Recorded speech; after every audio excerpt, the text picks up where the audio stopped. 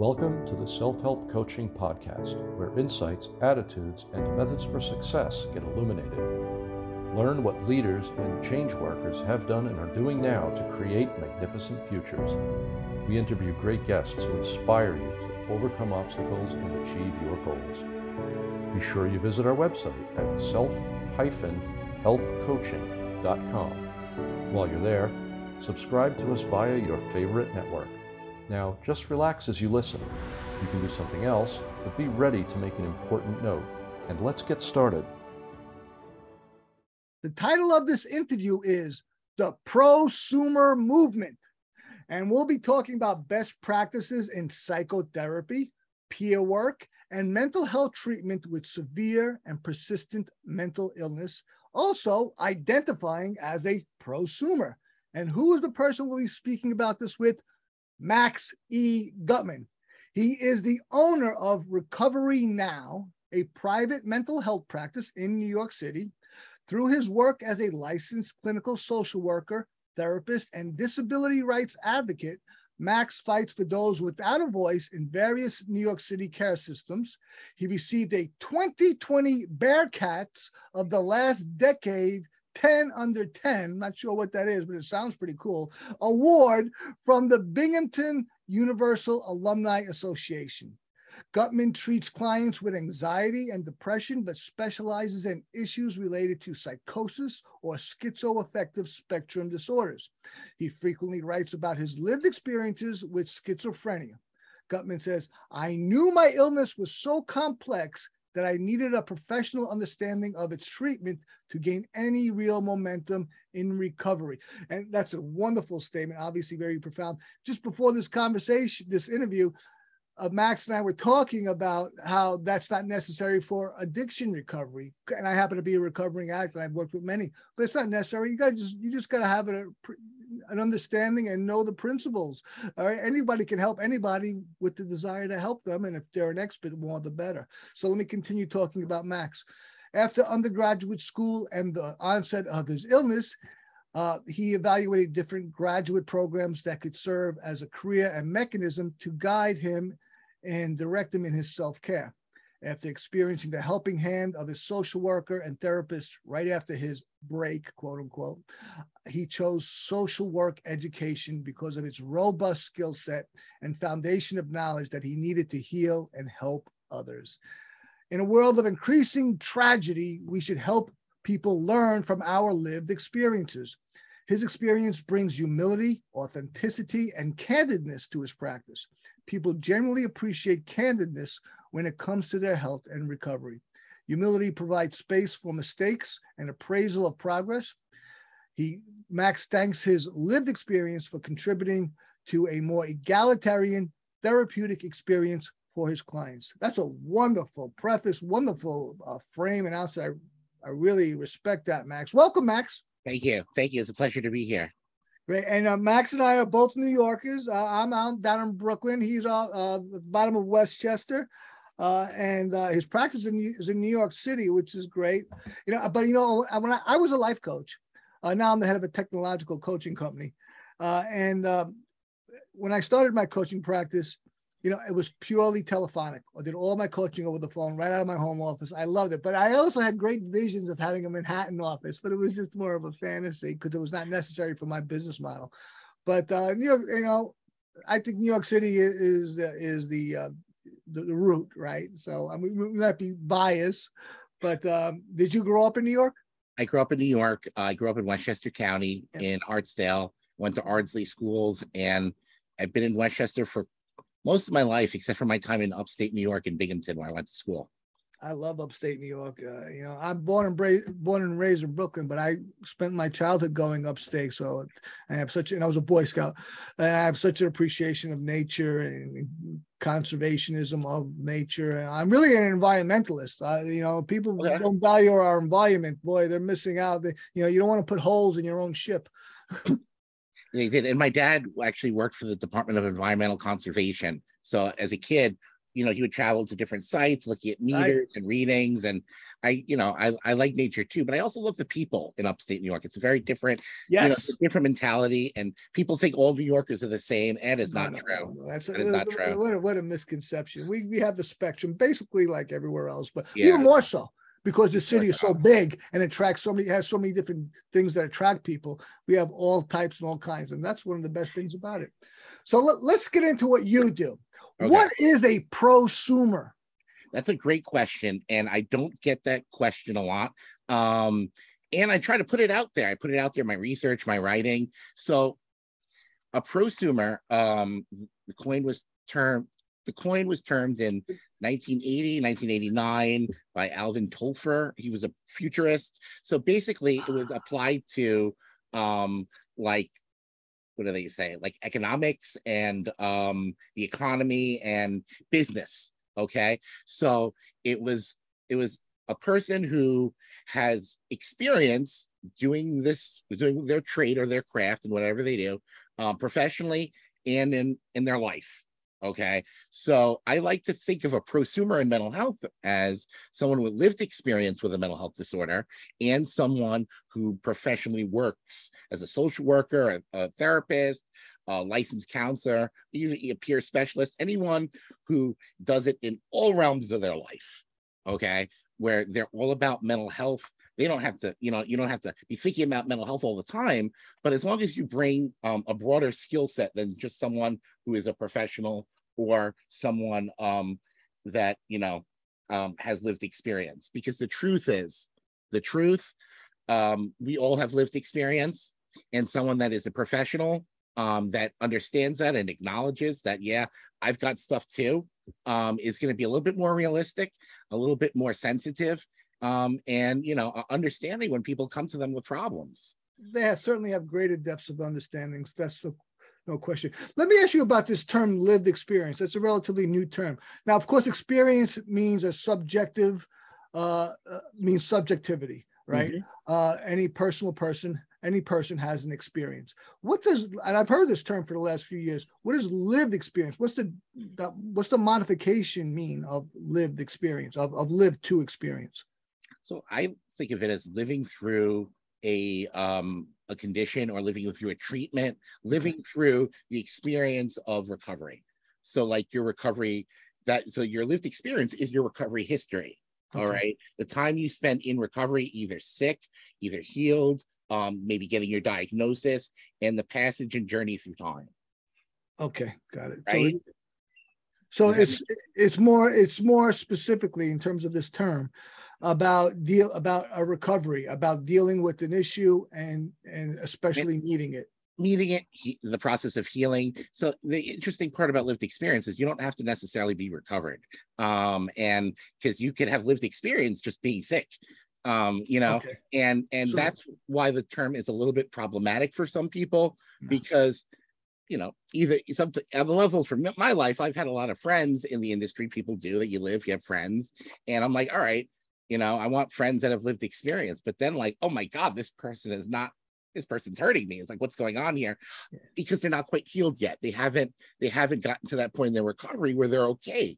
And there's a lot of subgroups out there, and it's like, the man studies, and someone said, well, just because they're sick doesn't mean they're healed yet. So you have to be really careful with lived experience. Yes.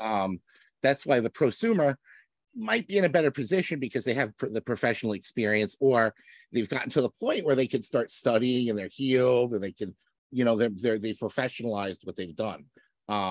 Yes.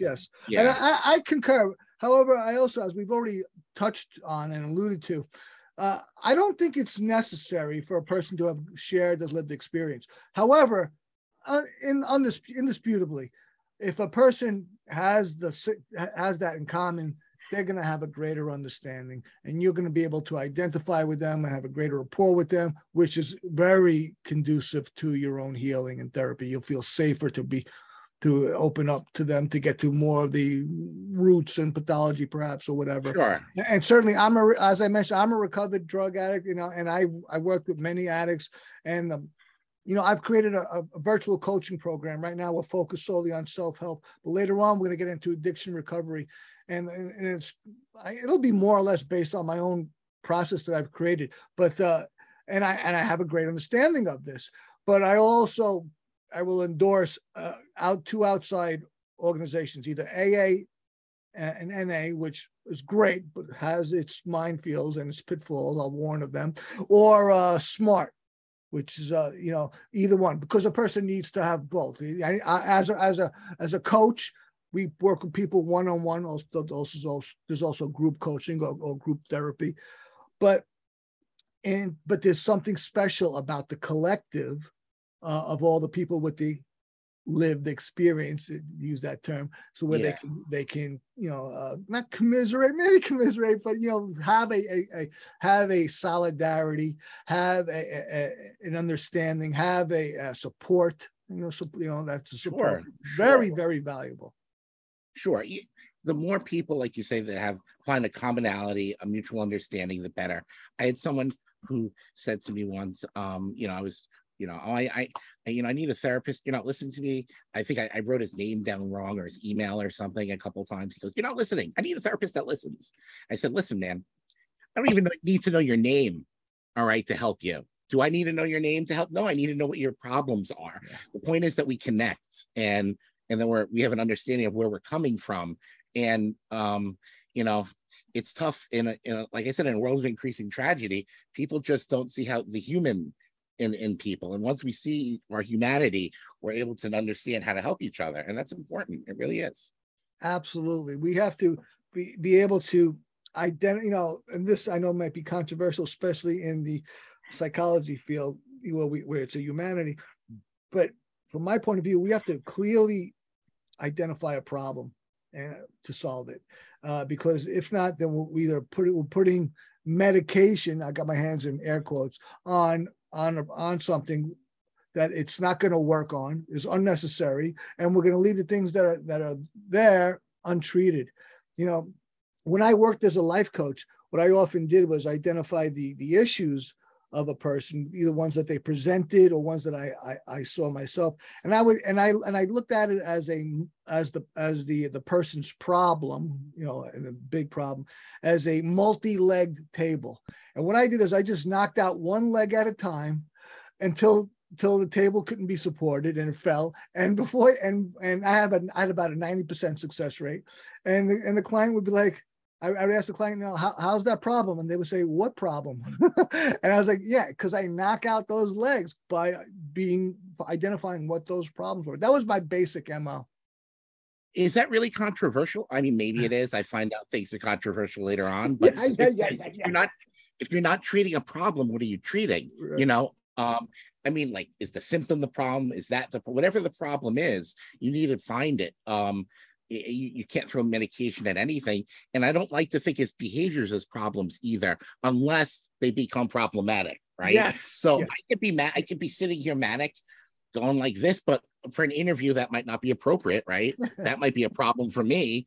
But unless it's not working in the context of my life and what I do, then it's not a problem. If I watch too much TV, and I don't get my work done, that's a problem. But there's nothing wrong with watching a lot of TV. Right. So, it's like you said, it's subjective, it's relative. Right. And it's contextual, of course. Context is critical. But my point was about being accurate. Yes. We need accuracy. Absolutely. Assumptions are usually incorrect. Generalizing can be useful. A lot of times it's detrimental or inaccurate, but we've got to get to, not necessarily to the root. You as a professional psychotherapist, you definitely got to get to I think you work with the root. As a coach, I didn't work with that as much. I mean, sometimes I did, but mostly I was, I saw what the client came to me with, and then I saw the peripheral or root problems, and I worked with those as well. It's critical, and and like you said before, as a prosumer, when someone says, well, I'm not feeling well. Well, is it this or is it that? And then, what does that anxiety look like? How does it feel? And as a person who lived through it, I'm able to really be more descriptive, as you said. Well, are you feeling this? are you feeling that? And we're able to rule out, different symptoms and really say, okay, well, maybe then you're experiencing this. So instead of being a panic disorder, it's just anxiety, and from there you're able to really eliminate perhaps over medication, the wrong medication. You're able to apply the right therapy as opposed to one that's treating an entirely different problem. So you're right, description is everything, and when you live through it, you're able to provide that, like you say, that context, what it feels like, what you see, what you're hearing, what it's how it feels and impacts your body. It's everything, I want you everything. I want you to elaborate on this, Max. So we're going to take a moment to hear from our sponsor. We come back. You're going to elaborate on this, especially as a therapist and being a prosumer. We'll come right back. We'll take a moment to hear from our sponsor. We'll come right back with Max E. Guttman. This episode of Self-Help Coaching is brought to you by Prosumer. People start something, then something comes up, or they need a break or even a vacation, and they often never get back on track.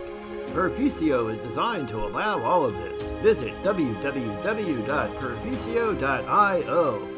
That's PERFICIO.io, where you can live your life as you learn and make progress toward your life-changing goals. You're listening to the Self-Help Coaching Podcast with me, your host, Tony Petroza. We're having a fantastic, lively, and organic conversation with Max E. Guttman, who is a licensed social worker. Would you call yourself a psychotherapist? Yes. Okay. Yeah. A psychotherapist, absolutely. I wanted to be certain of that. Sure. And now we're going to get into that very thing. Now, we talked about prosumerism or being a prosumer. How does identifying as a prosumer aid your work as a therapist? Well, identifying as a prosumer, like we talked about authenticity, right? People like to hear, a therapist be real, about what it is they're struggling with, even from the day-to-day stuff. It could be on the level of, I had a hard time waking up today. Oh my God, yesterday was rough. I wasn't sleeping well. A lot of therapists, they don't talk about anything. You go to a therapist like, yeah, can you talk more about that? They don't want to talk about their lives at all. Even, I love my therapist, and yes, I have a therapist too. See, just like that, people won't admit that they see someone. They won't even admit to a medical issue. Right. They want to pretend that they're this perfection or the superiority, or just this void, this vacuum, like you're talking to someone who, doesn't go through the experience of life. Right. They're above it. They're above it. They're never late. They're never this. They're never that. Never a snafu, never a mix up. Oh, you seem frustrated. Yeah, I'm okay, when they're clearly not. No one how are you supposed to really get help from someone who's not real about their struggle? Not real about the day-to-day living. So that's where I think I try to bring it into my work. Yeah. And people appreciate that, it's more relatable. Oh, absolutely. So how do you help people recover from a mental health disorder, and how is your approach different than other therapists? All right. So that's I guess my approach is different in the way that I frame therapy. So I think we talked about earlier, recovery now, right? My private practice. So that's a great title too, by the way. It's a great title, recovery now, which emphasizes, we're going to start today. It starts now because you have to start somewhere. But the point is, what I found, Max? Yes. Whenever someone tells me they're going to recover tomorrow or they're going to have this plan, it never happens. The recovery only ever happens now. Of course, when you're ready, when you want to do the work. And I tell people, it's right there.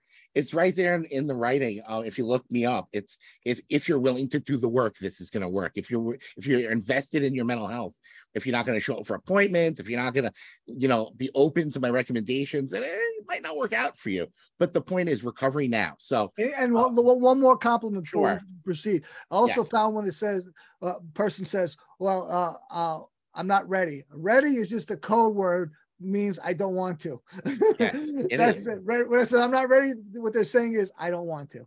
Of course. So it can help them be honest. Yeah, because honesty is a critical thing. We must be honest to solve problems. All right. We already, you and I covered this pretty well. already, but you have something to say because you just changed your body position. What is it? You're reading me. You're reading me. I'm a practitioner of neuro-linguistic Hey. programming, Max. So chronic mental illness. All right. I specialize in chronic mental illness, and illness is in the world today in mental health. It's a shame word. Don't say illness. Don't say even mental health disorder. All right. It's mental health. There's no problem. If you look at Pat Deegan and her, you're a big recovery guru. It's all about mental health is a beautiful thing and all this flowery rhetoric. But the truth is, in my experience, recovering from schizophrenia, mental illness is a bitch. It's ugly. It's disgusting. It hurts.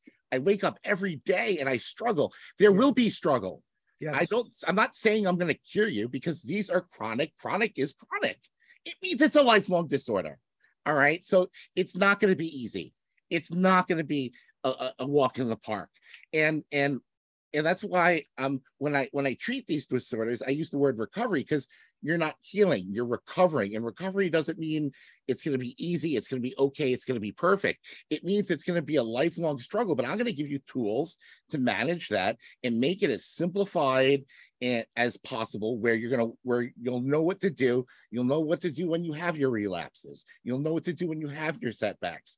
You're going to know what to do with the sticking points, the usual stuck points in recovery. I'll give you an example. A big one for me in my own recovery was what happens when people start rallying around you. Because when you first get sick, everyone's like, oh man, you could do this, you can do it. It's all in your power. But 2 years later, all that rah is gone, and your friends are off living their lives, and they don't forget about you, but they're not around you as much. They're not cheering you on. Okay. Right. Their enthusiasm has waned. It's waned. It's 2 years later. You still have your chronic illness. You know what I mean? And 5 years later, you're like, well, where is everybody around me? Where's that rah? It's gone. So I tell people that might be a sticking point for you. You might lose some speed. You might plateau. You might lose that momentum. And there will be points where like you'll have a certain momentum at first. A lot of people do really well at the beginning of their recovery, and that's important. You need to make those gains, but you'll go through ebbs and flows of where it's easier, it's harder, and you have to know that that's a thing, and you will get more resistance. But I tell you, I prepare you for it. I let you know it's going to come, and you're more apt to pass through it without being a problem. You know what I mean? So does that make sense how I frame it? Yes. Where a lot of, and that's where my practice is different. It's that realism, that realistic approach to mental health where it really does suck. But you know what? If you work with me, it's going to suck less. I like that. I'm going to get into some specificity, but first of all, generalization, and this comes from my own lived experience, to use your term, my own experience, lived experience. When I, as a recovering addict many years ago, I've been clean, I think 23 years now. And so I defined recovery as abstinence from drugs while self-improving. And indeed, the 12-step programs are self-improvement programs, though you work with people too. But while, so it's abstinence from drugs while self-improving. Then after some time, I didn't eliminate that definition, but I just simply replaced it with life. Recovery to me is life. What does that mean? That means that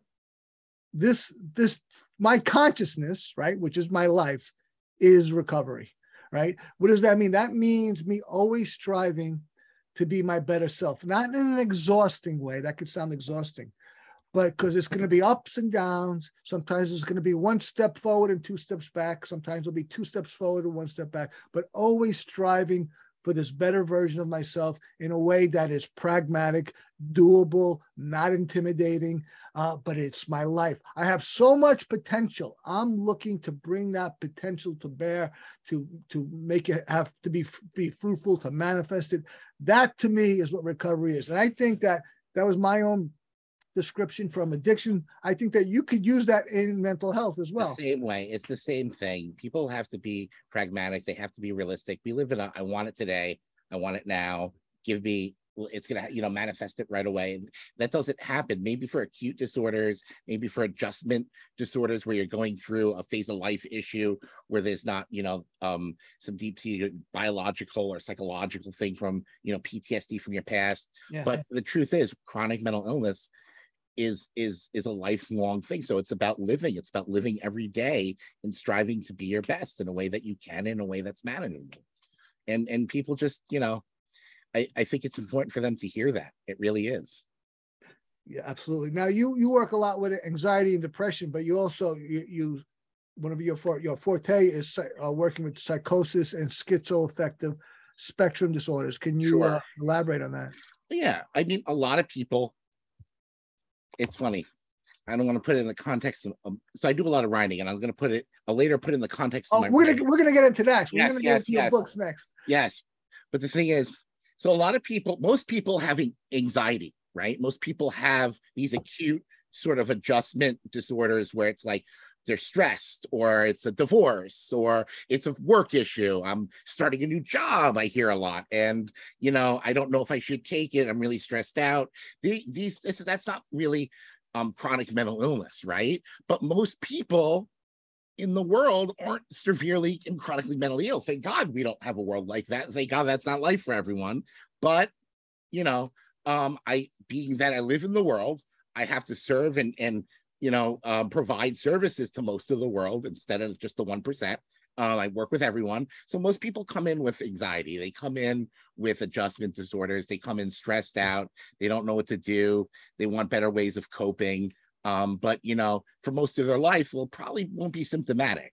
But I do work and specialize with people with chronic mental health disorders. When I trained in evidence-based mental health, my first placement was on an ACT team, assertive community treatment, which pretty much to this day is a hospital without walls, the highest level of care in the outpatient mental health system before you're inpatient. And for billing purposes, so most people know, for your insurance, being enrolled in ACT services is the same as being inpatient. So, it's severe. I work with people and have treated people that are really, really struggling.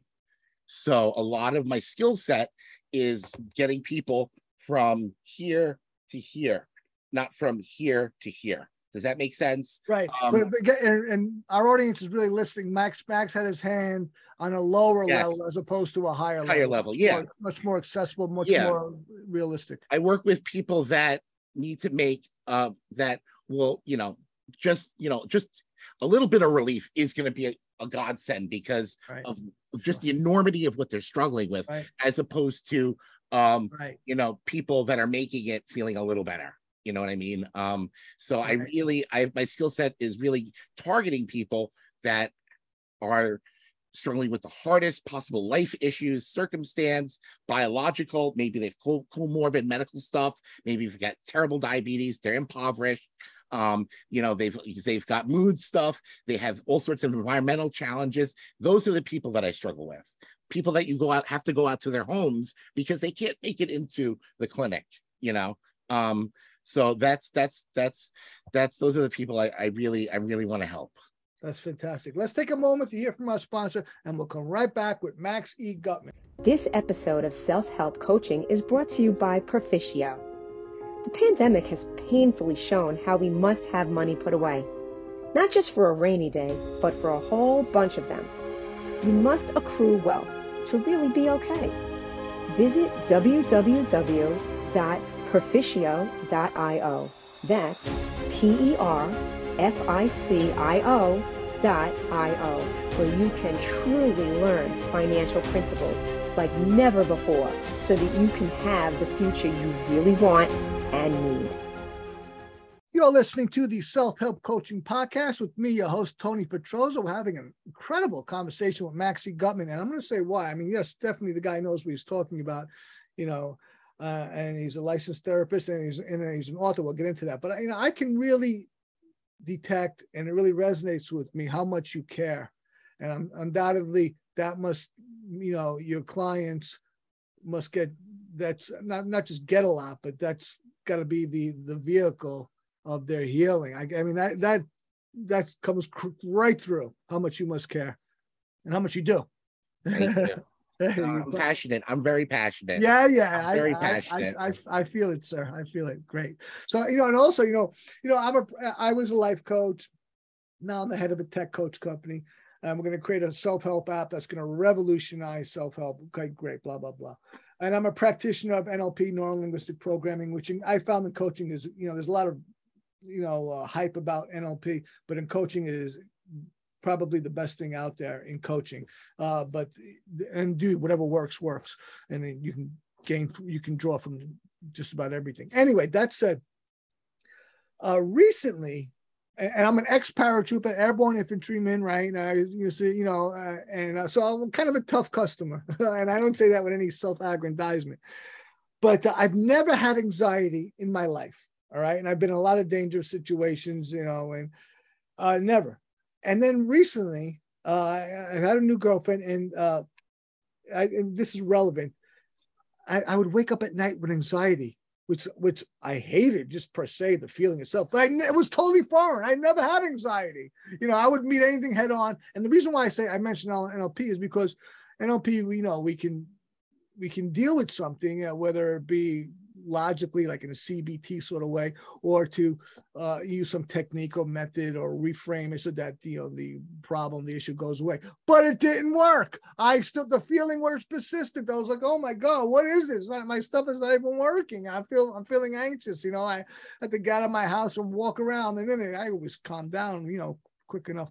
But the point is that I learned a new empathy to have with people, because me with all my logical thinking and pragmatic ability, you got this problem, here's the fix. You got this cause and have that effect. Here's another cause to have a different effect. I found that the emotional life was more persistent than I gave credit for. That life was less logical than I gave it credit for. And I learned to have a new empathy for people who suffer, especially with anxiety. And have a greater understanding for them that, just because I was able to do it or other people were able to do it, it's not a discredit to people who haven't done it yet. And that was a very valuable life lesson for me. And that was a recent one. That's amazing. Yeah. That's amazing. And, you touched on something there that really is very, very important to my work. It's, you didn't know how to deal with it. You didn't know what it was. And just the enormity of how it felt. And let me tell you something. I think in being a psychotherapist and being anyone who's dealing or struggling with a problem, you need to draw on every skill set, every tool sometimes, because sometimes I can describe it earlier, you're struggling with a lot of stuff, a lot of shit, a lot of stuff. Sure. And my point is, when your situation is awful, when it's terrible, you need to do everything in your power sometimes to spin it around, to rally back. You put it in a historical context. You said you were in the army, right? And if I could evoke a controversial metaphor for a second, please. I don't know if you're familiar with the concept of total war in World War II, where the Nazi propaganda minister would rally the German people because they were losing the war. They were going to lose the war. They knew it. It wasn't going to be a good thing for the Nazi leadership. I mean, it was going to be a good thing for Germany, but they were going to lose. And they knew if they didn't do everything in their power to turn the tide of the war, the Germans were going to be defeated. So I like to think of it as total recovery. Let's evoke that metaphor. Let's reappropriate it. That's what my writing's about. I love it. I call it, I call it our own final solution to the mental health crisis. Well, I think it's wonderful. You need to do everything in your power to turn it around. Whether that be but not an anti-Semitic way. Not an anti-Semitic. and that's not, I mean, as a Jewish person and as a person who likes to reclaim language and reappropriate it and put it in a helpful, more productive, meaningful context, do what you need to do. If I do that, if I need to do that to think of my own recovery, what do you need to do to turn your life into a more productive way of thinking, into maybe whether it's financial, whether it's seeing a therapist, whether it's being realistic about your problems. You need to do sometimes everything in your power to turn it around, or it's not going to work. It's not. It could be the timing of it. It could be anything, but sometimes it's going to take all you've got. And that's just the truth. I learned that lesson as a young soldier in a kind of microcosm. I was an infantryman, a real, most people in the Army are they're not even combat soldiers. They support the combat soldiers in, like, say, administration, medical, transportation, whatever. I was a combat soldier. So I was in the woods suffering quite often, right? And you'd be out there, you'd be miserable. You'd be freezing. You'd be wet, soaking wet even. You'd be tired as hell. You'd be hurt. It was rough, man. Let me tell you. I even got frostbitten, and sometimes you'd be like, you just wanted to stay still, even though you had something that might have improved your comfort, like maybe dried socks and your feet are wet, but you don't even want to take your boots off because you're so tired. I learned this lesson on my own, that I could improve my comfort or my situation, but a lot of times I didn't want to, because it would take energy or effort, or it would change a moment of comfort I was having. But I learned something because of, my whole experience, is that if I have it, to use it. If I got it, use it. And I didn't have much as this soldier out in the middle of nowhere. But if I got it, use it. I had a poncho and it was raining on me. Put that damn poncho on. Sometimes you don't want to do it because, you're already tired. If you got it, use it. And then later on in life, as an entrepreneur and as a coach, I implemented this as well. Whatever resource I have, and we have a lot more resources than we even realize. That's it. Resources. Thank you. You bring them to bear, because I'm telling you, I'm sure Max, I can see this resonates with Max. It will make the difference. Whatever you've got, you don't know how difficult your enemy is, to use continuing with the metaphor you got. Thank you. But the more resources you bring to bear, the greater the probability of your success, your victory over that enemy. I like that. Thank you for putting it so well. That's exactly I just added on what you got, I Max. love it. Go ahead. I love it. No, it's so true. It's so true. Whether it's saving all your change so you can eat dinner at night, or whatever it is, utilize every resource you have available in the context of your recovery. That's how you do it. Absolutely. Sometimes that's all you can do to do it. Sometimes Absolutely. That's how it will work. And the more resources we tap into within, the more we're able to tap the resources that are external, and it could be nothing more than say the resource of being courageous. All right. Everyone can be courageous. All right. And it may take courage to ask for help. So if I tap the resource of courage within me, and in order to help, ask Max or anybody else, will you help me? Now I have my courage and I've got Max, and we can continue. So the resources within will bring more resources without, but we have to tap in. That's the prosumer, though, right there, right? Hey! That's the prosumer, right? I went back to school. I learned how to be a social worker. I learned how to mobilize those resources in the context of my recovery. You have to bring in everything, everyone, the people around you. I love it. We're in the same tribe, Max. Great stuff. Unfortunately, we only have one more segment with Max, and we're going to get into his books and his pseudonym. And this has been a wonderful conversation. So that's why I said unfortunately. But let's take our final break to hear from our sponsor. We'll come right back with Max E. Guttman. This episode of Self-Help Coaching is brought to you by Profisio.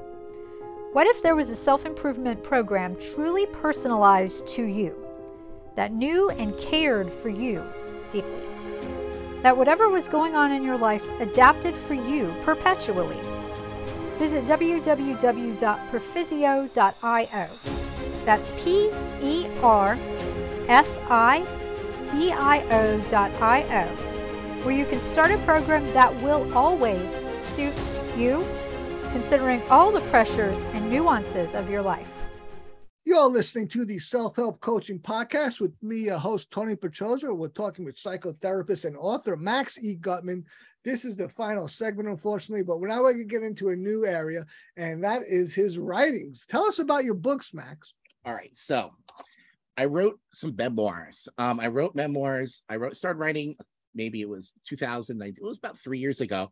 I started blogging, okay? And I put little pieces of stories together, little articles on mental health, being a prosumer, just little tools and tips to help people, mental health blogs. But I said to myself, I needed to go deeper. I wanted to do some psychological repair from my own break years ago. I wanted to really look at what happened. And I wanted to offer something different in the world of mental health memoirs, because I don't know if you read any mental health memoirs. It's either, a lot of them aren't even written by people with a mental health disorder. They're written by a doctor that works with the person, their social worker, maybe they're co-authored. And a lot of them that are written by people with mental health disorders, they don't make a whole lot of sense sometimes. It sounds like the person is still struggling with whatever it is that's going on. It doesn't sound like they're quite healed. Right. So you got both sides. The experts, all of it. The experts who it's just they're from their not Purely ivory professional. tower, not the ivory tower, but they don't have the relation, and then the relation who hasn't healed enough. Yeah, and you've got all of that. And I said I wanted to bring in something different. I wanted to bring my professional style of writing, and in like professional social work language.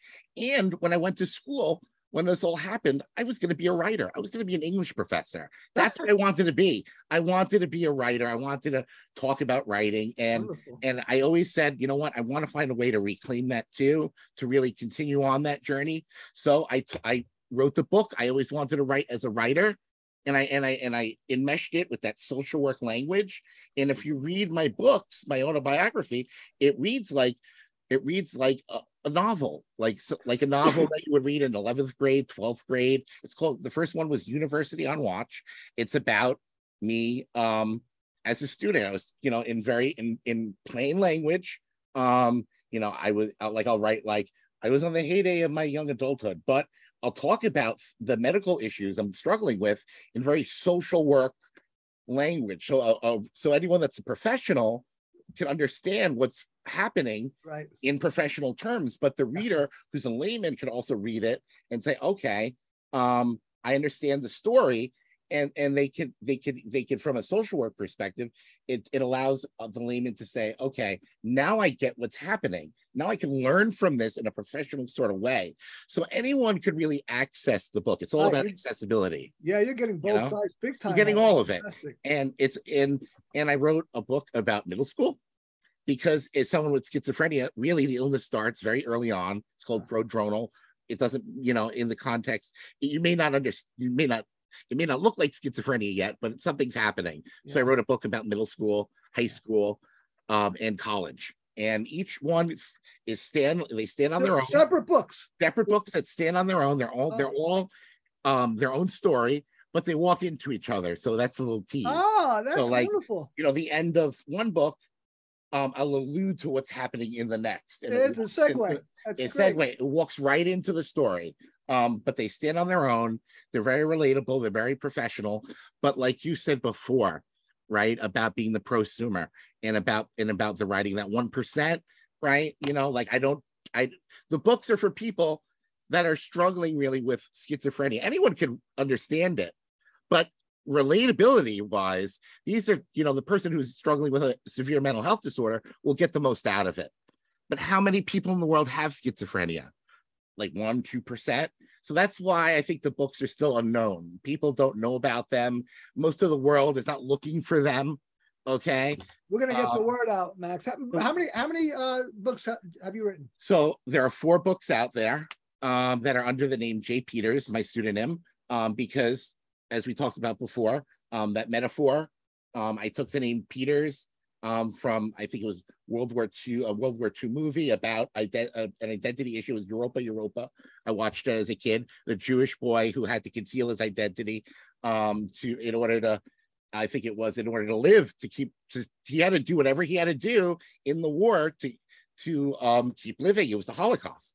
And that's where the metaphor comes from. That's where all my writing sort of stems from, that imagery. So that's where J. Peters, Jacques Peters, in this book, that's who I am in the book. That's where it all comes from.